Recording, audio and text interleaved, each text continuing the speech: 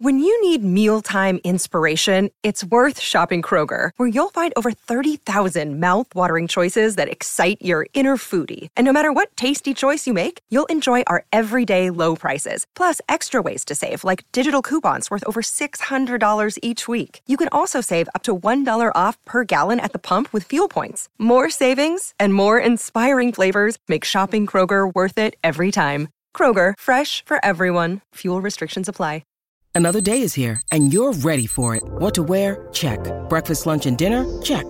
Planning for what's next and how to save for it? That's where Bank of America can help. For your financial to-dos, Bank of America has experts ready to help get you closer to your goals. Get started at one of our local financial centers or 24/7 in our mobile banking app. Find a location near you at bankofamerica.com/talktous. What would you like the power to do? Mobile banking requires downloading the app and is only available for select devices. Message and data rates may apply. Bank of America N.A., member FDIC. Then in hip-hop audio review, Aylin, Overthinking. I tried to do some research, but her name is very popular, and it pulls up a lot of different people. I cannot just freaking what's the word I'm looking for? Isolate her. So in my Google searches, but I'm pretty sure as her reputation grows, because she definitely has some projects. As her reputation grows, she'll be a little bit more searchable. So I don't know anything in terms of bio, but what I do know is that I like this project, Ken. I was surprised by her voice. Very light, feathery. She knows how to, it seems like she knows how to use it as an instrument. And I like that. This gave me like it gave me an old school vibe, even though it's not old school. Like it's very now in terms of like R&B and I guess the soul type stuff. But overall, I think she's a good singer. She's one I definitely would have to go back to see what else she's done, because this project in particular, 7 songs, 16 minutes, short, and it keeps you in the same space. She doesn't venture out too far.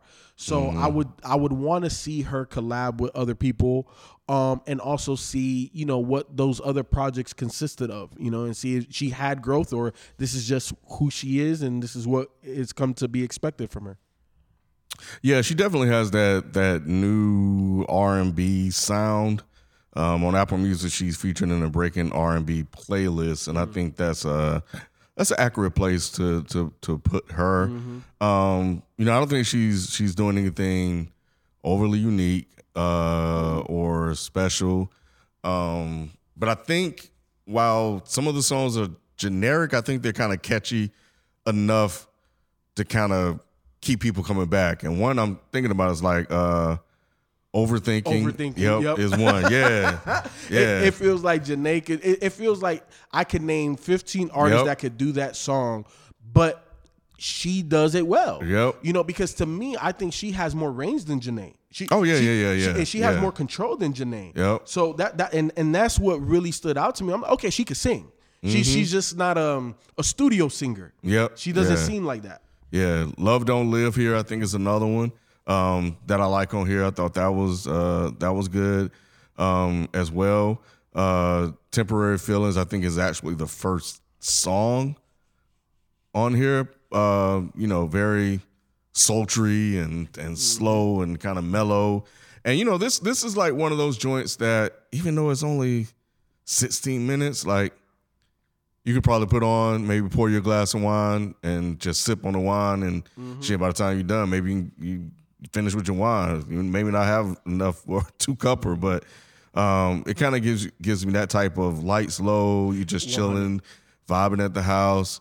Look, man, let's reminisce back on our single days. Like if I was still in the dating game, this project in its entirety is something that I would play right before I have female company coming over. Yeah, because it sets the mood. Yep.